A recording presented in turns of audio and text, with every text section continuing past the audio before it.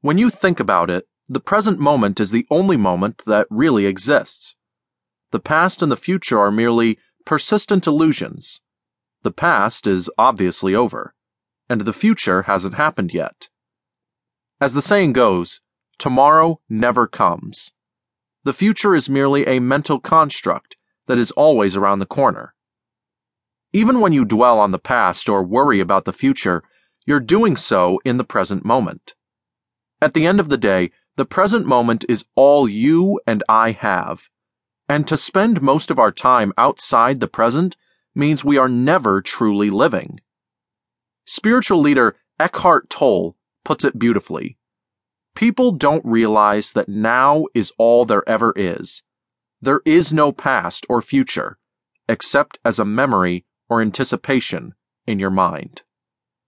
However, most people spend most of their waking time imprisoned within the walls of their own thoughts, usually in regret of the past or in fear of the future, which are two ways of not living at all. The present is the only moment in our lives where we have complete control over our destiny. We can decide our course of action only in the now. We can make a new friend, start a new business, get back to the gym, decide to stop smoking.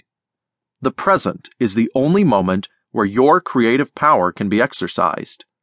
It is the only place where you have full control over your life. Embracing the present moment is the only way to live a happier, healthier, and more fulfilling life. As Buddha said, the secret of health for both mind and body is not to mourn for the past, worry about the future, or anticipate troubles, but to live in the present moment, wisely and earnestly.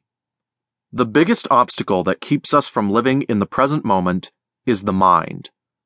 Embracing mindfulness is a journey that requires practice and dedication, but it is a process that will inevitably lead you to a much happier and more fulfilling life, where every moment is lived to the fullest.